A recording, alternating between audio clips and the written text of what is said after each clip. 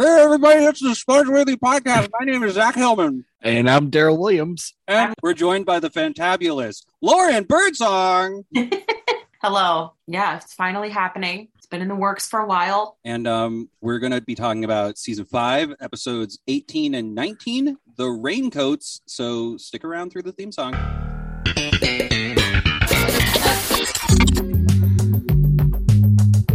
So you think you're sponge-worthy? She said I wasn't sponge-worthy. Yes, I think I'm sponge-worthy. I think I'm very sponge-worthy. Sponge-worthy? The Sponge-worthy Podcast. Sponge-worthy. Hey, guys, we're back from the episode break. Did you miss us? It was a long one. But you guys, in case you have amnesia, let me just reintroduce our fantabulous guest, Lauren Birdsong. Yay. Yay. Hello. I feel like we should have some like tweeting sounds like. Ooh. That works. Yeah. You can just say that. You can just do that instead of my name. We'll get it. You'd be our first guest who had like their own soundbite that we assigned to them. Right. Right. It works for me. Theme song, my own personal theme song. It would be a lot easier than like a, some weird radio show one where it's like coming in like bird song, holy three holies. Yeah, all the like Kevin one night only on the Seinfeld Spongeworthy Podcast. It's Lauren Birdsong. Yeah, for sure. I think that's more than appropriate. I'm thinking falcons. I'm thinking seagull. I'm thinking all birds. Right. Would be appropriate. They're really obnoxious sounding birds. Yeah. Like a killdeer and a mourning dove. All the birds that are in pain apparently is where my brain is going. But Lauren, it's so great to have you on. Always thought you were like a super funny gal. Would you tell us what your experience is with The Greatest Show About Nothing, Seinfeld? Are you super fan? Oh my gosh. Watched it or what? Where? Yeah, I mean, I feel like my experience is pretty similar to a lot of people our age. Grew up watching it when it was on and watching it again when it was on reruns. My family had it on when I was in high school. I mean, it got to the point where I needed some space from it. Like we watched reruns so often, but it is nice to watch it as an adult now. It's been a few years since I've like sat down and watched it. It's always different you relate to different things. Like now I'm close to their age and I'm seeing these problems happening, and it's, I could see how it could cause a little bit of an identity crisis for some people. Sure.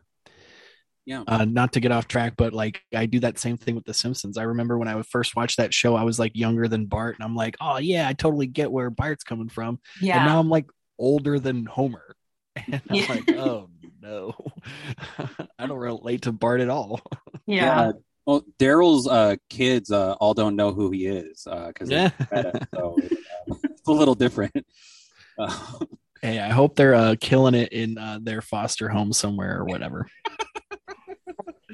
Oh my God! They aren't Daryl. Come on. No, I mean, in all honesty, you should say like they don't exist. Yeah. Oh yeah. Low sperm counts running the pod. Be impregnate someone, that means I have to have sex with them first. Yeah. Bummer. Not necessarily. Oh, right. That's true. Yeah, I've watched some Lifetime movies about hey, you're a college grad. You could be a donor. You could have like. That's true. You could have hundreds of kids. Who knows? Let's They're God all willing. killing it in foster. Yeah, in their foster homes or whatever. Mm-hmm. They're all killing it in their surrogate mothers' houses. I know. They have like a mom who's like a power lawyer in Chicago, and she's just like kicking ass and taking right, and raising your kids better than you ever could, Daryl. Right, and she's wondering like, why does my kid look like George Costanza at 12? It's so weird.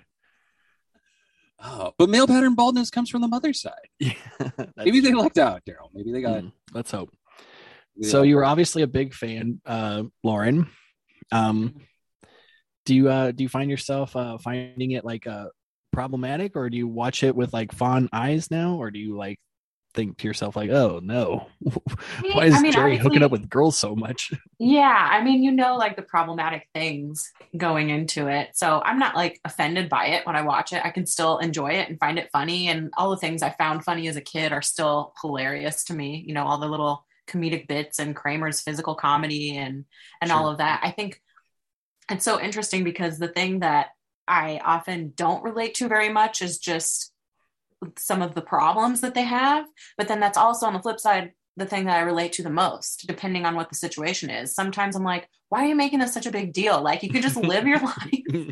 It's fine. It's not that big of a deal. And then other times I'm like, oh yeah, no, this is a big deal for me, even though it doesn't really matter in the grand scheme of things. But how dare he eat a Snickers with a knife and fork? That's what right. Yeah. That's a red flag for sure. That's pretty red flag behavior. Not gonna Oh, really? Is it as bad to eat pizza with a fork and knife? Depends on the pizza, I'm gonna say. Some pizza is easier to eat with a fork and knife. Like piping hot pizza. Yes, like piping hot, very thin crust pizza. Fork and knife makes sense. Or like if you're deep like dish deep pizza. dish. Yeah. I've only had deep dish like a couple of times in my life. I know Birdsong, you're a Midwest girl, so you probably a little more versed in that than we are. We love a good deep dish. Not to get too off track, but there's a really good Chicago pizza parlor right by your house, Zach. Rance's, right? Not Rance's. I was thinking of another place, but Rance's is just as good. I always just think if my name was Rance, I would never put it in the title of my pizza establishment. It does seem a little weird. Like don't have it. Pizza. It just sounds too close to rancid. Yeah, it doesn't flow off your tongue. It feels like you put a pair of dice in your mouth. It's an awful feeling. It's terrible. Razor. No, the pizza place I was talking about was Froman's. It's literally named after Abe Froman, the sausage king of Chicago. Oh, that's crazy. That's crazy. I was never like a huge John Hughes fan, but I am. That reference is not lost on me. Yeah. And their pizza's not bad either, but be prepared to like spend $40 on a pie. Yeah, that's cool. I don't know how big of a tangent we want to get on, but like pizza's just never going to be my number one food. I just am not. We just had pizza this weekend, and I struggle so much with pizza. It's like I can never get into it fully. You were eating pizza during the intro. I know. I did the intro with a mouthful of pizza because Birdsong dared me to. I dare you to make the up your game. I know. And do deep dish next time. I believe your exact words were "nana nana boo boo."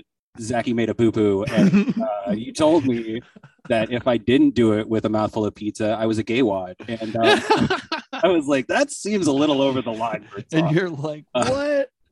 I made a kid, thank you. Yeah, exactly. So there's proof positive. Well, I mean, Elton John did the same thing though. So he did with a woman. Yeah, he had a wife for a long time. Okay, I mean, Zach's having a hard time. He's like, wait, Elton John's gay? Well, no. Yeah, this is news to me. Elton John. I mean, those sequin outfits, women must love him. Are you kidding? The way he straddles a piano bench. I mean, come on. Women must lose it. Yeah, they must lose it when they saw that him going out in that Donald Duck costume. It was awesome. Anyway, let's get into this episode, guys. Let's talk more Seinfeld. Yeah, too much about Seinfeld so far in this episode. So we're talking about season 5. This is a two-parter. So I was going to say, technically, it's just episode 18, or is it just episode 18 according to IMDb, and that's what we normally go off of, guys, not the Netflix version.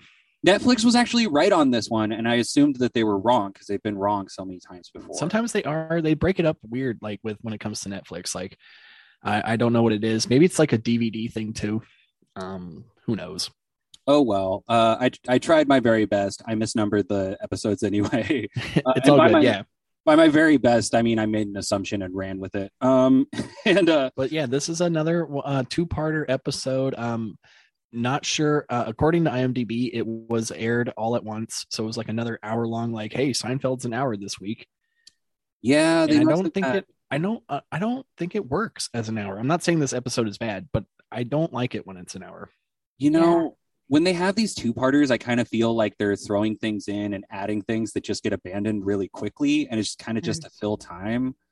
It's almost like sometimes I feel like they have too much in one episode, but not enough to make two separate episodes. So they're like, oh, well, we'll just, make an extra 15 minutes. And you're like, kind of really needs 5 or 8 more minutes more, though. Yeah, exactly. Yeah. So, I mean, this was not my favorite. And I think as two-parters go, the trip was probably the best one. Right. Where they think Kramer's I hate her and all that stuff, but yeah. What are your initial thoughts, Lauren? Like, the episode, I mean, yes, it felt like it was kind of all over the place a little bit. Like you have a bunch of different storylines going on at once. Sure. And kind of what you said, it's like I didn't really see the need for it to be as long as it is. Right. It could have been one episode. Yeah, totally. For sure. Mm-hmm. And it's fun, but it's not like a super crazy episode, not like super pivotal or anything. So I was definitely wondering, like, why does this one need to be? Yeah, it's kind of a throwaway episode, huh? Mm-hmm. I always I love every guest that comes on. Obviously, Lauren, we don't know each other that well, but I feel like it's so hard to like tell certain guests like, oh, you're gonna watch the puffy shirt, you're gonna watch this really cool episode, and then you tell the other guests like, hey, you're gonna watch this episode that's cool but not that it's cool. A throwaway. We'll give that one to you. No, I liked it because I don't know, it's nice to watch one that is not like a super iconic memorable episode. It's easy to talk about those. This is like the real challenge, right? Yeah. You're in the shit right now. You're in the foxholes with us, Lauren. We're gonna fucking find something to talk about. I mean, it's not as bad as like first season episodes. So yeah, it's definitely way better. But yeah, like I mean, we'll get ahead of ourselves a little bit. But like the raincoat idea, like that's pretty iconic. Like that's definitely like Seinfeld lore. So yeah, I wouldn't say this episode. Yeah, we have heard about horrible trench coat before. That has definitely come up. We're revisiting some Del Boca Vista people. Mm-hmm. That's always fun. We have the Costanzas versus Seinfeld. So there's some meat here. It's just... right. There is. I will say, like, let's get into it. It's not that shitty of an episode. No. It just, I don't know that it needed to be a 2-parter. Is kind of true. Where I'm sitting. So we start off with a little bit of stand-up, and it's people need social training, like people don't know how to handshake. Right. Well, this is a bit that he could probably bring back now that COVID's around. Yeah. Yeah. I mean, if this isn't already on one of his specials, this felt really worked to me. I don't think it is I don't think it is on a special, but I definitely could see him doing it in the clubs for sure. Yeah. Like when he talks about like the hard handshake, pull you in, close talker, that's 3 strikes, you're out. It just felt like so hammered out, Mm-hmm. Definitely. Well, like he was describing Trump's handshake. Mm-hmm. Like that whole opening, like the stand-up was so relevant. I was like, what's happening? Whoa, Birdsong. Conspiracy theory. Do you think Seinfeld is Emmanuel Macron? Is that what you're trying to tell us right now? Yes. He's describing Trump's handshake of like the strong, like too firm a grip, pull you in close. I was like, this is Trump. I will say there is a big conspiracy I've seen on Reddit, Seinfeld threads, that say that he's a secret Trump supporter. And it's not like Trump wasn't around back then. Yeah. I mean, is any rich white guy supporting Trump like a conspiracy theory? Or... yeah. Well, guys, I'm breaking barriers. I'm breaking paradigms here, guys. It's him and Scott Baio. Those are the 2 dudes. Even Arnold Schwarzenegger was like, "No, that's too Republican for me." And you guys miss Arnold Schwarzenegger impressions, right? I mean, yes, I miss him as the governor too. Aren't done to death. I love him as the governor of California. So. Good. So, so after the stand-up, we show up at Monk's. Jerry and George are hanging out. They're talking about how Jerry hasn't gotten laid in 3 days, and it says that he's changing his whole world, up, which is like, not a savory way to talk about this. Again, like this is a big through line throughout this podcast about how much Jerry is just like writing him like just getting laid. Like his whole character is just about getting laid, basically. Yeah, and it's like you almost want to like say like, nah, man, it's about other stuff. And then every single time you watch an episode, you're like, God damn it, Jerry, You fucking proven me right again. Yeah, he's just like, I'm a 24-hour fuck machine, and if I don't get enough, I can't live with myself. The weird thing is too is I never really saw this as a child, like you were saying earlier, Lauren, like how you watch it as a, like, I was just like watching Kramer fall and stuff, going like, hey, that's awesome, but I was never going like, man, that guy Jerry has a lot of girlfriends, right? I mean, that's always his conflict, like in his storyline, like how is Jerry gonna get, with this woman he's seeing? It's always a different woman. And he's always leaving them for some very trivial reason. Yeah. Yes. Yeah. So and so they're talking about that. They're also talking about like bald aliens and how like aliens would come down and treat bald men like better because they look more like them. Yeah. So I'm guessing this is based off of that really popular 90s artwork Alien, the one with the like, turnip shaped head and the big eyes. So we also have we introduced the concept of Jerry's girlfriend Rachel, who he hasn't seen in 3 weeks. Like, he was on the road, she was away, and now his parents are visiting in town, so they're kind of cock blocking him. And while they're at breakfast or lunch at Monk's, this guy Alec walks up and he's like, hey, would you guys like to be a part of the Big Brother program? And he has this kid that he is very like clearly like handed a script to, who's like, please, sir, wouldn't you like to help a young child like me? And I mean, all we needed was like Sarah McLachlan like singing in the background. Yeah, why didn't she adopt this kid? That's what I want. One time I tried to be a Big Brother in my late 20s, and they wouldn't take me. I didn't make enough money. It said no thanks. We're good. Yeah, they were literally like, oh, that's gonna like, because they were expecting me to like take the kid on like play dates and like spend money and shit on them, and they're like, well, the amount of money that you make per month, like it really feels like we're gonna like cut into your budget and you're not going to really have enough funds to like take the kid out and stuff. And I'm like, they were like, hey, right. Carol, would you like to be a little brother for someone who makes more money than you do? This is why your kids are in foster care, man. Like, yeah, but I fully believe that that's being the best parent you can be. Sometimes being the best parent is saying, I'm not going to be involved. Right. Like learning to be the bigger man and saying like, you know what, you take care of them. Yeah. Oh God, Birdsong, are you just like getting done with therapy or something? Are you?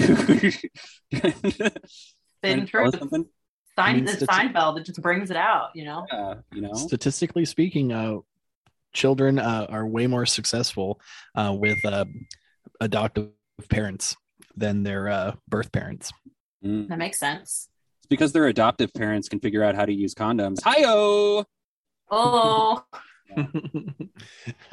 And you need at least a job to like adopt a kid. Like, you don't need a job to just have a kid. Yeah, you're like vetted. Yeah. There's no vetting process for having a baby. Trust me. So obviously, going back to Joey, he's, putting on the sympathy thick. George kind of feels like he's like cornered into like, I guess I have to say yes, even though I don't really want to say yes.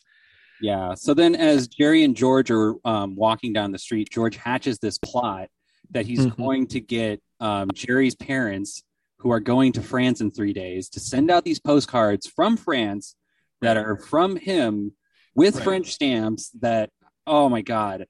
I was imagining what a plan. I was imagining trying to explain this to an elderly person. like I was like my mom just figured out how to use memojis. And like it took fucking hours to get her there, dog. Like I do not know how you think like, oh, your septuagenarian parents, they're not gonna fuck up this postcard scheme that I'm trying to run. Yeah, they seem very confident that they could make this happen. Yeah, my mom literally, speaking of emojis, when she first started using emojis, she kept sending me the eggplant emoji, and I was like, "What are you doing?" And she's like, isn't that what the kids do to say thumbs up? Like, isn't it a thumbs up? And I'm like, it is something not up, something way up. Yeah, Mom. Think of another digit, Mom. She's sending you like the peach with the water drops, and she's She's like, I'm thirsty. Don't you want peaches? I'm like, no, Mom, not from you. I also wonder, like, George would not have any storylines in any episode if he could learn how to assert his boundaries and say no. Yes, I agree. I will spend all of this time and energy concocting a plan involving my friend's parents rather than just say no thanks. It's so true. Like, he's so all desperate. 4 of them do that. Yeah, he's so desperate not to get caught in this lie and like lower his status with one person that he's like lowering his status with every single other person who knows him. Wild. Yeah, I mean, every character has multiple episodes where like it could have been wrapped up in 10 minutes if they just had an adult conversation with somebody. Like, instead, though, they're like, no, I will make this elaborate scheme so I don't have to have that conversation. Yeah, so it's, I don't know, it's friggin' silly. So then we're at Jerry's apartment now. Jerry's parents are there, and George is walking them through this whole postcard scam, telling them he's going to reimburse them for stamps. And Jerry's mom tells Jerry, like, hey, have you seen Schindler's List yet? You got a topical moment. Yeah. Yeah. This feels like just dead center 93, 94. Yeah. This is a Best Picture nominee in 94, by the way. It went up against Pulp Fiction. Did it not win? I thought it won. I think it did. It did, yeah. Pulp Fiction got snubbed. Yeah. It won for Best Original Screenplay, though. Right. But not Best Picture. Yeah. Well, I mean, Pulp Fiction is probably the more enduring movie, but Schindler's List is a very impactful movie. I don't know if I'd ever want to watch it again. It's one of those movies, like, it's an important, like, I love watching it, but yeah, you're like, I don't want to watch this ever again. Yeah. I mean, it really helps set the mood. Yeah. You know, when you're trying to entertain. Yeah. Apparently.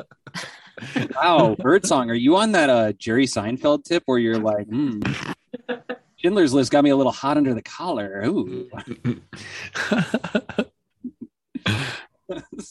So yeah, then we have Kramer showing up, and then he's asking for some lotion. Some hand lotion. Some more lotion. Yeah. Oh man, he just has such an addictive personality. I was surprised. I made a note of this because I assumed it was going to come back later in the episode, but it never did. I just pictured Kramer like just getting like super cracked out and being in an alleyway and being like, "Come on, man, give me some hand lotion. I'll do whatever you want." Yeah, you know, like, never came to fruition. Nice little tidbit though to see, like, it's such a great little gem to see his relationship with Jerry's mom. He is just as comfortable with the Seinfelds as he is with Jerry, and that's kind of an interesting distinction to make. Yeah, and they're comfortable with him. The Costanzas love him too. Like, everybody loves Kramer. Right. Yeah. I mean, I love Kramer. So then he also like starts talking about how he got these like new pants from this vintage store called Rudy's, and you know, obviously Morty's like, "What? You got those pants?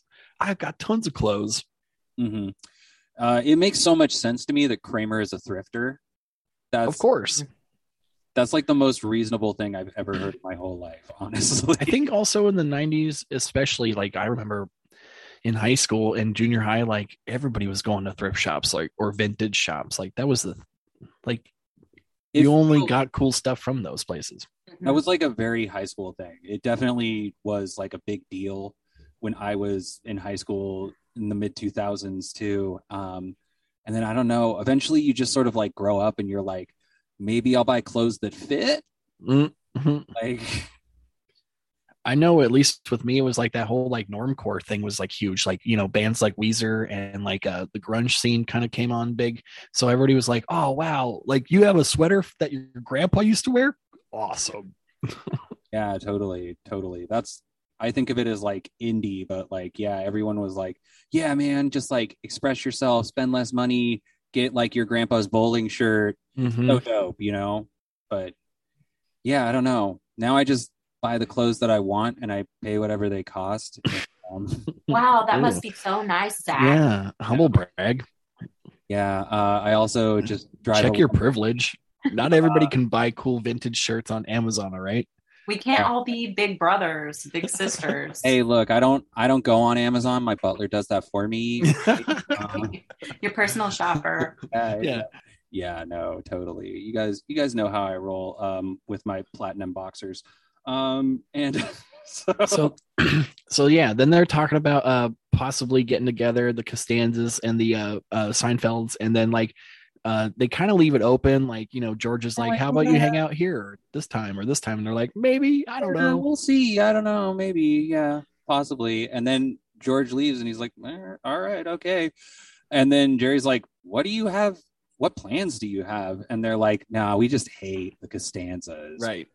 Right. I am shocked that more people don't have this stance in the show. They do. We just don't hear about it, right? Like, we're already in season 5 and we're just now finding out that the Seinfelds do not care for the Costanzas.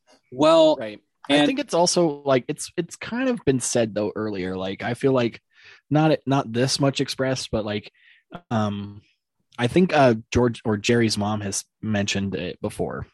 Mm-hmm. Yeah. And I feel like we just met, you can correct me if I'm wrong, Daryl, but we just met Frank either this season or late last season. So yeah, definitely this season. Establishing George's actual parents as actors, like it's just that much more apparent, like how irritating these people are. Right. But obviously we're maybe jumping ahead, but like the Costanzas are great in this episode. Like, of course, like you can totally understand, like, yeah, I could find that annoying. I could see that very, very annoying. Yeah. R.I.P. Estelle Harris. Oh, right. She just passed away. Died last night. Yeah. From this recording, guys. Yeah. Estelle Harris, no longer with us. Yeah. She was great in this episode. Very good. Always. Very good in this episode. What Jerry Stiller too, rest in peace. What a shrill and piercing voice. She will be missed. Comedy. So then, yeah, after that exchange of the they hate the Costanzas, we get Elaine showing up, and we quickly realize that she's got a new boyfriend. This is Karen. Yeah, played by the ever famous and popular Judge Reinhold. Yeah, this was like pretty big get. Like, I feel like this guy's a pretty big star at this point. Yeah, I want to say this is just aside from the whole Judge Reinhold thing, which we'll talk about a little bit in a second. Given how much they teased Jerry's girlfriend Rachel before she showed up, when Elaine's boyfriend was Judge Reinhold, I thought that Jerry's girlfriend was going to be like kind of a big deal too. Like, well, Melanie Smith, who plays Rachel, she was actually pretty big too. I wouldn't say as big as Judge Reinhold, but she was very popular on Star Trek, bringing it back to sci-fi. Okay, all right. Well, then Deep Space Nine and Voyager and a bunch of shit. Oh, okay. Yeah, I'm not a Trekkie, so I guess it was just kind of lost on me. But I was seriously like, because we've already had Courtney Cox dating Jerry this season, so I was like, holy shit, are we about to get like fucking Jennifer Aniston up in this bitch? I got all excited. So, but getting back to Aaron, Judge Reinhold, his deal is he is like super duper extra positive, and he's a close talker. Yes, very close. I do feel like they're trying to do this. It's another Seinfeldism. One thing about one person is just going to be like that red flag or deal breaker. It's I think it'd be one thing if it were like a person that was Jerry's height, but because it's just Reinhold and he's like over 6 feet tall, it's very imposing. Like he sort of envelops the people. And the fact that he catches Kramer off guard, like Kramer's pretty tall and Kramer, hits the floor. So definitely it's too close. But also it's like, any reason for Michael Richards to like, do a pratfall. He's going to take it. Oh yeah. He's going to eat it up. So, he's like so super duper extra positive, and he's like, hi, it's so great to meet you. And then like he gets like instantaneously gets this obsession with the Seinfelds.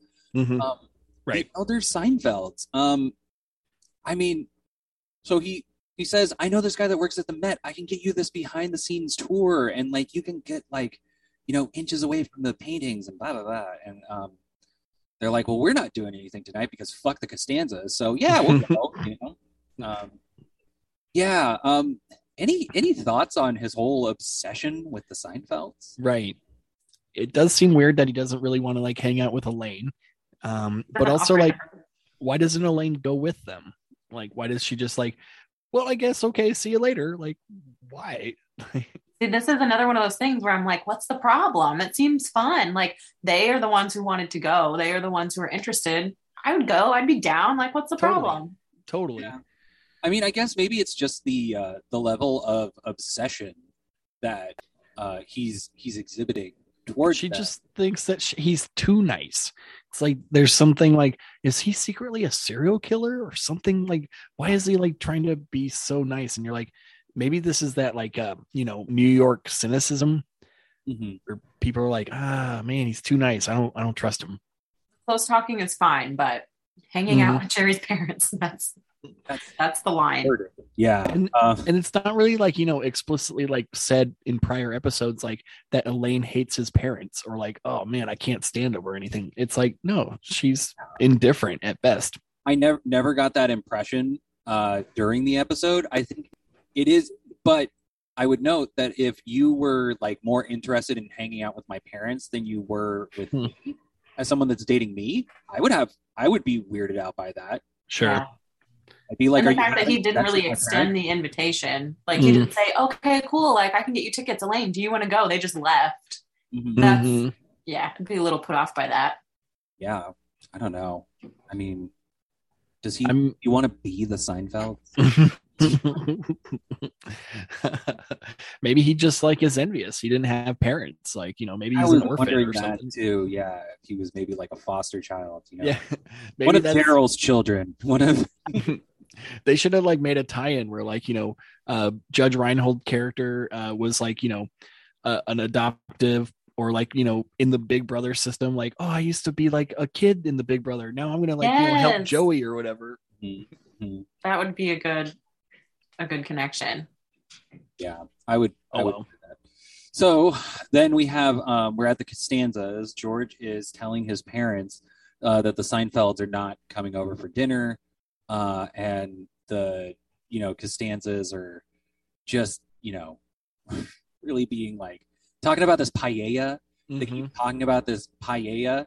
I know what paella is, but I've never had it. Do we have paella opinions? That it's really good. I love it. Yeah, you would have gone to have some. I would have just to try the fucking paella because I've never had it. So, and then your significant other would be like, "Why are you obsessed with the Costanzas? Why are you hanging out with these old people?" Yeah, paella is basically like Spanish gumbo. Yeah, like jambalaya with a lot of seafood, right? Yeah. There's a paella place over here near our house, Zach, that used to have an open mic. Our house that we share together. Yes. Yeah, because there's only one house in our city. Yeah, it's a very crowded house. And none of Daryl's kids can live here. There's not enough space for them. Right. So after the Costanzas, we cut back to Jerry's apartment. And we're hanging out with the parents after the museum. They're talking about how Monet is just a person that was painting without glasses. This feels like such an old fart thing to argue about. I could so picture my grandpa saying some shit like this, I agree too. Yeah, for sure. I've definitely had like grandparents or like my dad especially, like he'll go to like museums and like half the stuff he'd be like, I could do that. So what? And you're like, yeah, but you didn't do it, Dad. Right, that's like Marcel Duchamp did it first, Dad. That's why he's famous and you're not. The urinal, man. Yeah, but like he will hold like Evel Knievel in like way more regard. Like, oh man, I couldn't jump like 15 buses though. Man, when did Evel Knievel? It feels like a deep pull, but like how long ago did that guy die? Probably early 90s. Yeah. He has a son. It's Evil Knievel Jr., or it's Robbie Knievel, actually. Bo Evil Knievel? Yeah, it's the faux evil. Yeah. It Evil Knievel, and he just jumps things on a horse. And Jousting. Yeah. Jousting is pretty badass. There's yeah. I don't know if y'all saw that last joust, but jousting is pretty gnarly. So like, yeah, they're talking about how the museum was cool. Then Rachel called or calls. Jerry's like quickly covers his lap with a pillow so that he can hide his boner. And like, no, they're back. God damn it. Yep. Kramer shows up her name too. into the phone. Rachel. This like on her answering machine. I'm just imagining her coming home. And obviously, like, not playing it cool in this episode at all. I understand this is a sitcom too, but literally at this stage at Jerry's career, he's probably a millionaire. Mm-hmm. And so I'm thinking to myself, like, why don't you just rent a hotel? Why don't you just get a place? Like, why? That was like so crazy to me. Get a fucking hotel, motel, whatever. Like, no judgment. Right. That would be far too easy and simple. I'm gonna get a handy in Schindler's List instead. That's the I could have jizzed more. I mean, no joke. I mean, we're getting ahead of ourselves, but I got head at the Titanic movie, so wow, it's pretty dope. Pretty sweet. I think mine was like Big Mama's house. That's when you hooked up? Yeah. Big Mama's house. That was a good one. Something about Martin Lawrence. That was just putting you in the mood. Let's do it. I don't think I ever did anything that involved a zipper at a movie. I think I only ever made out during movies. Right. Did you see Schindler's List in theaters? Oh, right. Oh, that is like the most notorious horn dog film to see. Dude, yeah, you could have totally like felt the boob on at least. Yeah, dude. I'm really, really sad that I was only 8 when this movie came out. So yeah, getting back to this episode, we get Kramer showing up. He's in the trench coat. Morty's all like, dude, that's like a trench coat that I used to make. That's the executive. The executive, yeah. The famous beltless trench coat that Morty Seinfeld has been bragging about for decades, apparently. But yes, even within, the lineage of this show, he's mentioned this numerous times, numerous episodes. The belt. This is the first time we see it in this episode? This is the first time we see it, yeah. And I'm not going to lie, I would wear this coat. Yeah. I think this is legit. If I was in need of a trench coat, I've never been a big fan of the whole bathrobe sash on a jacket. That looks a little flimsy and silly to me. Well, clearly you've never exposed yourself in public. That's where you're wrong, Daryl. I just wear a kilt like a real man, okay? I get it. I totally get it. But yeah, I guess living in California, there's not a lot of times where you're like, oh yeah, a trench coat, that'll work. I should wear that. I bought a pea coat when I thought I was going to move to San Francisco at some point, where pea coats are pretty acceptable. Right. And I never wound up moving to San Francisco, and I've worn that pea coat like 2 times. 2 times on 2 foggy nights, and it just doesn't come up in LA. Right. It's probably 2 times more than I would wear it. Yeah, seriously. LA people would be like, oh, it's foggy out? No, I'm not going out. I'm just gonna stay indoors. Such spoiled little weather bitches. So Kramer is like, yeah, I paid a pretty penny for this coat. And then Morty's like, hey, I got a whole cellar full of those nice trench coats. Why don't we, bingo bango, sell them to the guy? I'll give you. And Kramer's like, well, if you give me 25%, I'll do all the legwork. And Morty's like, all right, let's hook it up. I'll call Jack Klompus, which is, oh my God, I didn't think we were going to get to see Jack Klompus again, but motherfuck, he is back, and it is glorious. Yeah. Yeah, the character actor, I forget his name, but he's really good. Jack Klompus is coming back from that Penn episode. He does bring up the Penn later. Yes, we'll get there. And their dynamic is just as crotchety as it ever was, and I really, really enjoy it. Yeah, I don't want to get too far ahead of ourselves there. So then, after that deal is made, we cut to Monks, and George is basically saying like, "Hey, I would love to be Joey's big brother, but I'm going to Paris. Can't really do that." And then Alec, of course, says, "Oh my God, talk about fucking serendipity, bro. We've been trying to reunite Joey with his father, and his father just so happens to live in gay Paris. And Joey doesn't like most people, but he seems to like you weaselly bald fuck. So would you mind taking him on an airplane, a boy that you met for exactly 2 minutes?" Totally all sounds legal, sounds normal. Right. I know this might be a little nitpicky, but like, if this is the case where like Joey's dad was from Paris or whatever, like, shouldn't Joey have like a French accent? Shouldn't he like sound like fucking like Pepe Le Pew or something? Like, yeah, we don't know when they were when they stopped having contact, right? Like, what if Joey's mother was a New York woman? I was gonna say whore, but even just that was like what you could say. New York. A lady of the evening. Yeah, a classy escort. Okay. Right, like a 4-diamond escort. Yeah, snifter of brandy, all the way, mink pelt, all that. He could have just planted a seed while he was in New York City one night, and then his heroin addiction took him back to Paris. Right. Yeah. Who knows? But he's definitely out of the picture.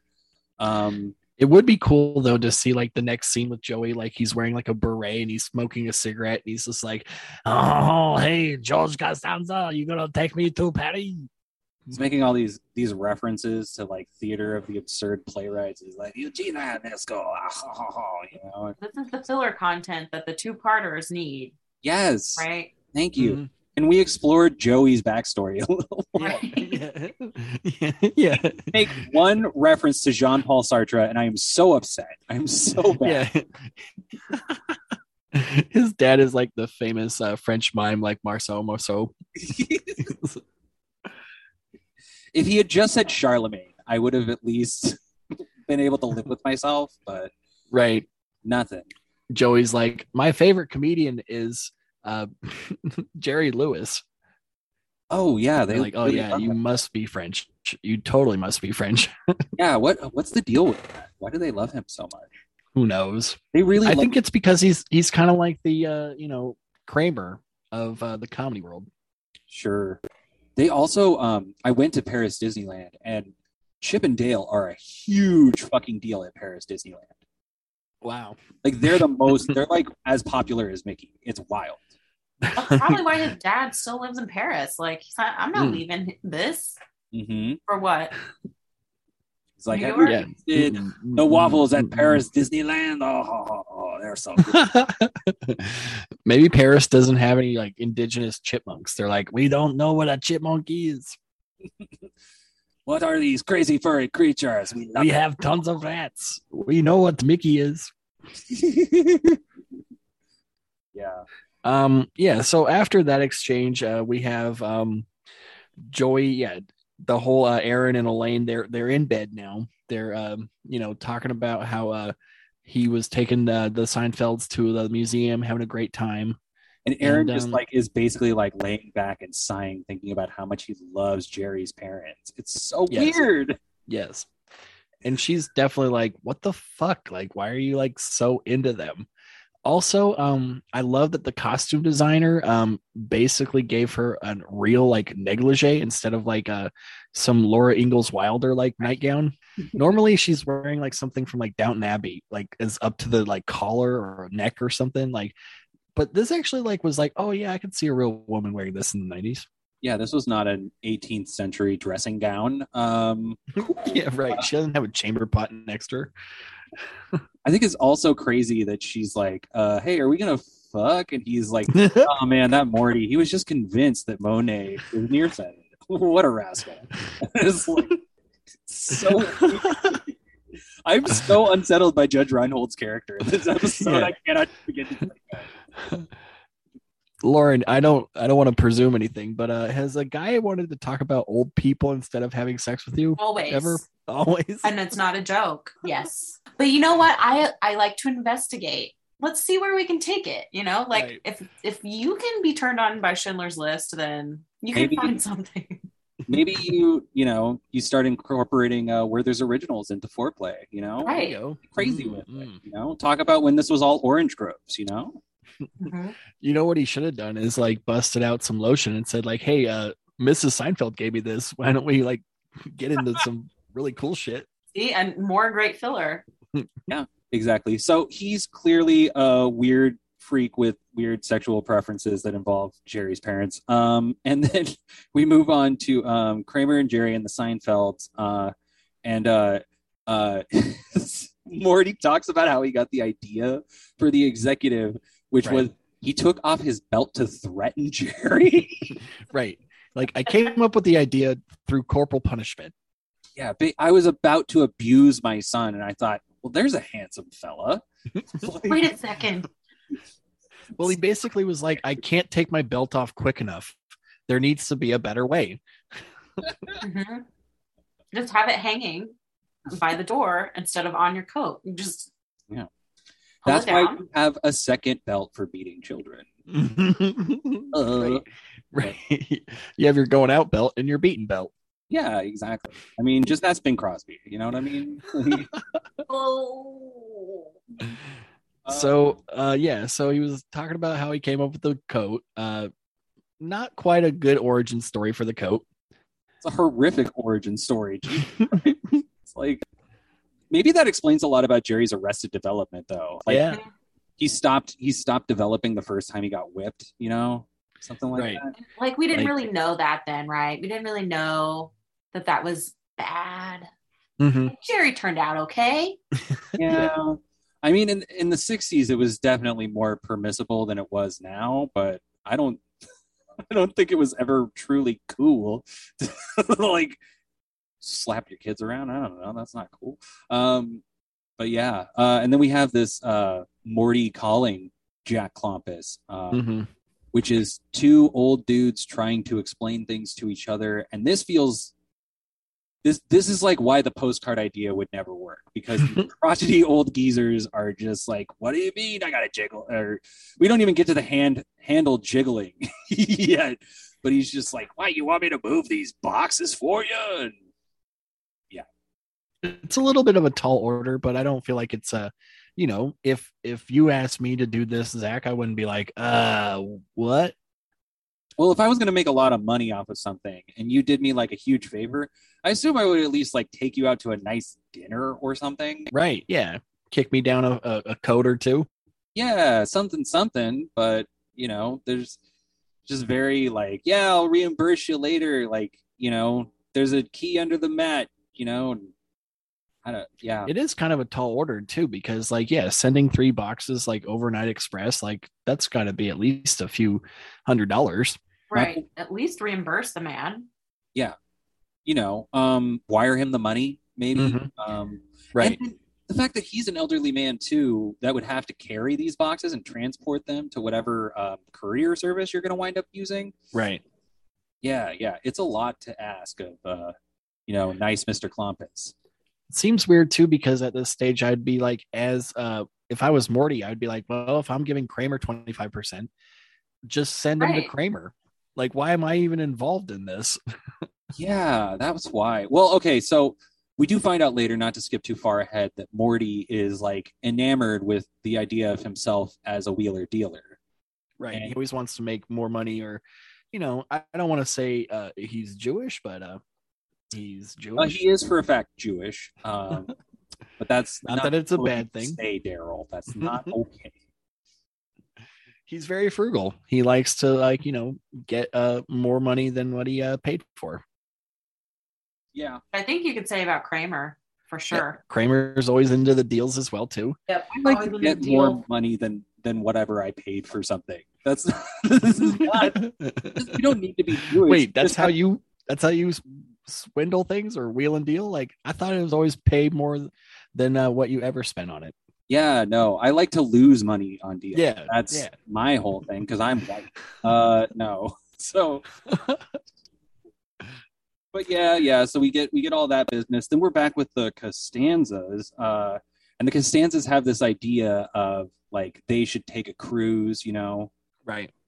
They're upset that that the Seinfelds don't like them.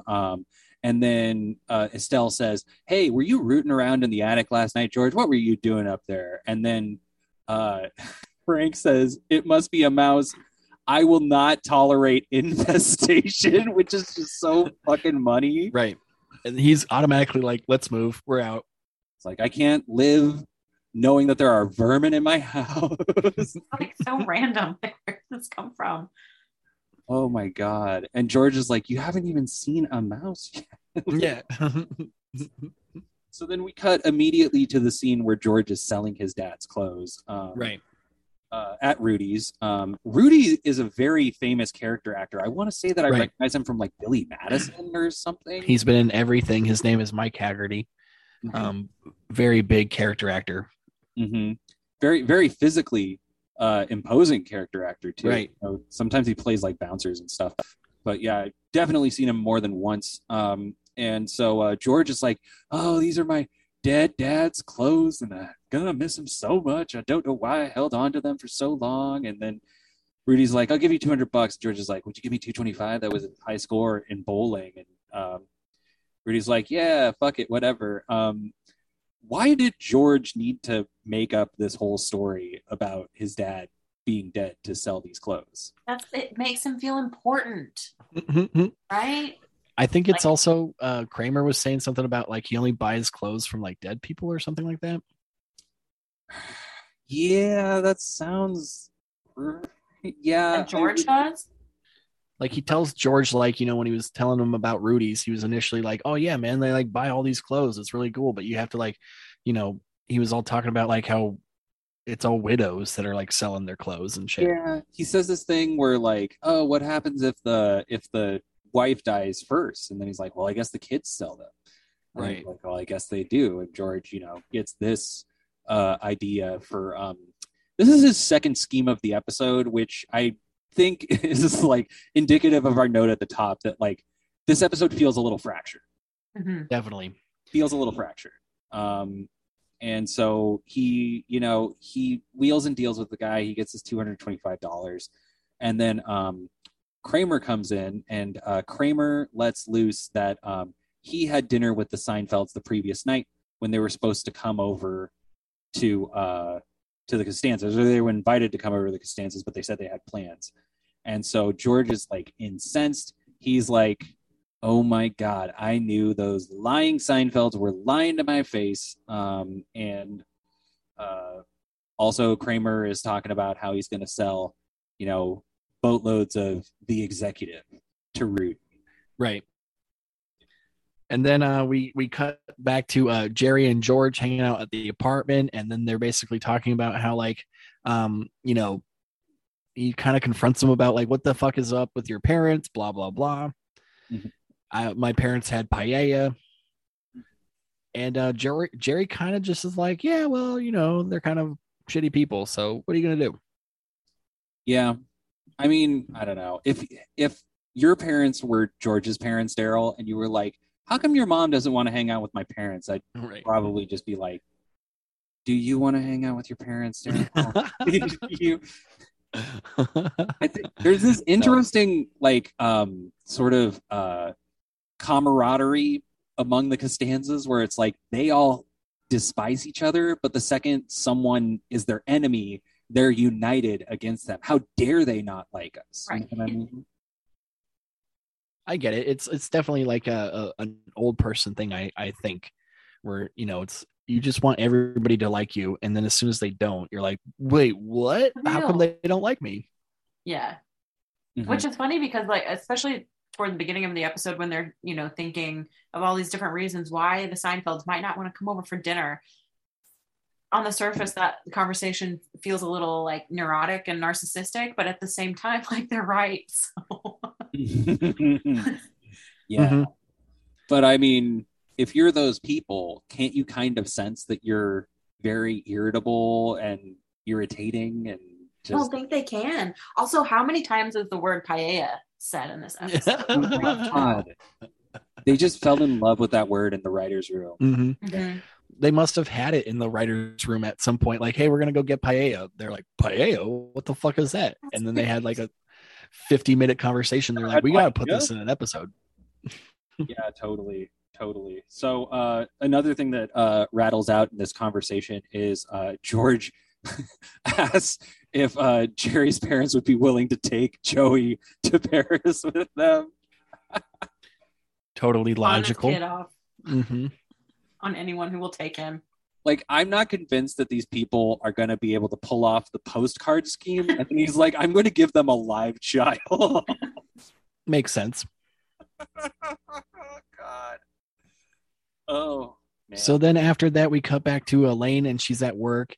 She's hanging out with like a coworker. They're talking about fucking the new boyfriend. Yeah, and how great he is. And so then, like, right at that moment, Aaron comes in and he's like, yeah, I'm taking you to My Fair Lady. And guess what? I'm bringing these two rascals. And it's the Seinfelds. And Elaine is kind of like, you're bringing them on our date? And he's like, yeah, I rustled up 2 extra tickets to My Fair Lady. We got these geezers all night. And so the 4 of them proceed to go to see My Fair Lady. And then they have... It's like a big montage of, and I don't really see a lot of montages in Seinfeld. Yeah, it was actually interesting. So they go see the musical, then we see them eating out, and then we see them taking a carriage ride, I guess, through Central Park or maybe just around, and drinking champagne together, having the best time of Aaron's life, which he's totally going to masturbate to alone later. And then George sees them all out, and he's like, motherfucking Seinfelds, I goddamn knew it. Snubbing us again. I mean, it does seem like a fun night. Like, I would go see My Fair Lady and go on a carriage ride and all that. That'd be great. Well, I want Aaron to take me out, but I'm just too young for him. Would you put out on the carriage ride, or would you like hold off? No, I'd make him take me on a second date, for instance. Good.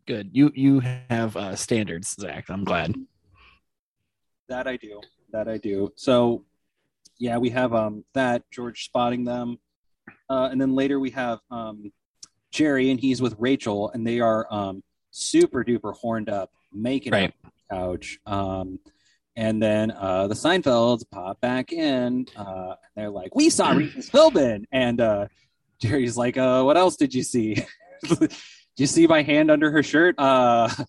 Again, too, like, I'm not trying to nitpick, but like when they were out, like seeing My Fair Lady, like Jerry and Rachel could have fucked 4 times during that time. You have plenty of time. Yeah, there was How plenty long of did that time. take? All day. Musical, the carriage ride, like, y'all, time management. Yeah, like, what are you doing? Like, I mean, obviously, like, Jerry doesn't have a job, like, but maybe Rachel does. I don't know, but she might have a job. Also, I'm just, it's a little hard to believe that they're this bad at, foreknowledge, planning.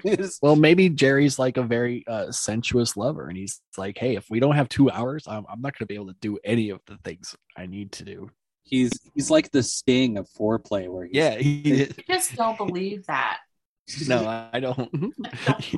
You don't, Lauren, you don't believe Jerry is a sensuous lover? Not at generous, giving, compassionate man. He's worried about your needs first. I mean, we talked about Arrested Development. Like, that's true. I think we have a pretty good idea. Yeah. I mean, in previous episodes, he wasn't even aware that he even didn't give Elena orgasm ever. Shocker. He's like, wait, what? It was like, you should have known for a long time, bro. And like, that's never why he's not getting laid. No. Maybe that's always why he's moving on to new chicks, where it's like, as soon as they're like, wait a minute, I haven't had orgasm in a week since we've known each other. What the fuck? This is why he doesn't get a hotel room. Like, we've figured it out. We've cracked Jerry. Yeah. Yeah. I mean, couldn't they just like drive somewhere in his fucking car? I mean, like, there's, Has he forgotten how to be a fucking teenager? Yes. This whole episode, we're just mapping on like, oh, my parents are home. Your parents are home. Oh, we can't find a time to be alone. Why doesn't he pull like a fucking Kramer and go like, hey, let me use your apartment for a while, bro? Oh, man. Can you imagine? Like, that would be a whole episode in itself. Yeah. Using Kramer's apartment. Kramer walks in and he's like cooking tacos al pastor or some bullshit. And he's like, hey, Jerry, you want a taco? Also, can I tap in? You know, and it just completely changes their relationship, you know? Yeah. Hey, Jerry, I don't mind being a cuck. I'm in. Yeah. Jerry, just make eye contact with me. That's kind of my thing. Idiot. You know, So yeah, they're talking about Regis in the limo. They're having a good time. Then they say like, "Oh, you should go see Schindler's List." So they determine they're going to go see Schindler's List. Also, Jack Klompus calls. He quickly mentions the pen to Jerry, the pen that writes upside down with the astronaut. Mm-hmm. I still got the pen, Jerry.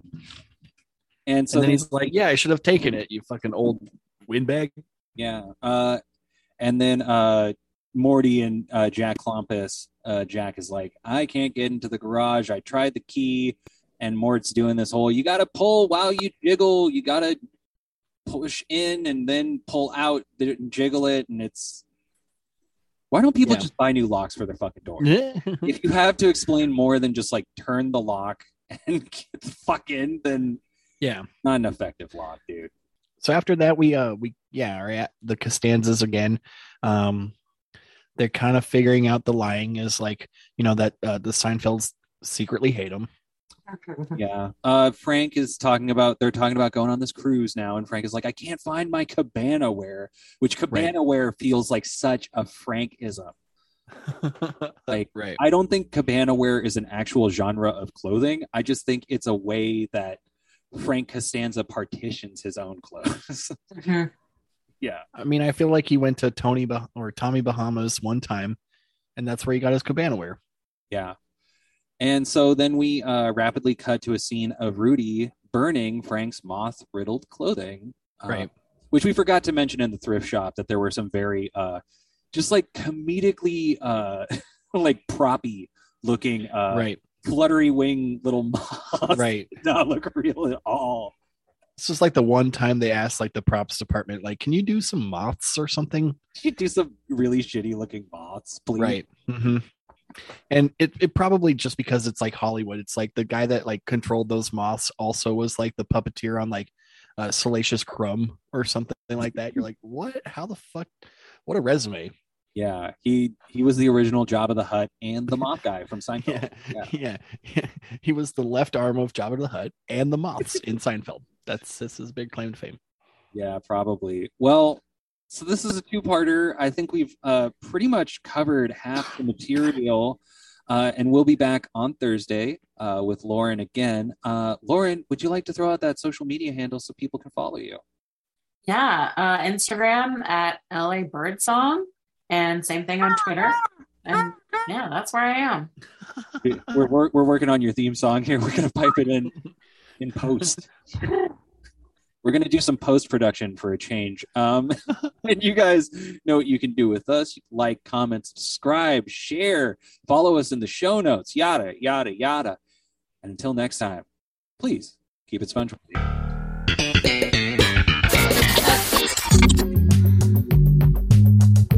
So you think you're sponge-worthy? She said I wasn't sponge-worthy. Yes, I think I'm sponge-worthy. I think I'm very sponge-worthy. Sponge-worthy? The Sponge-worthy podcast.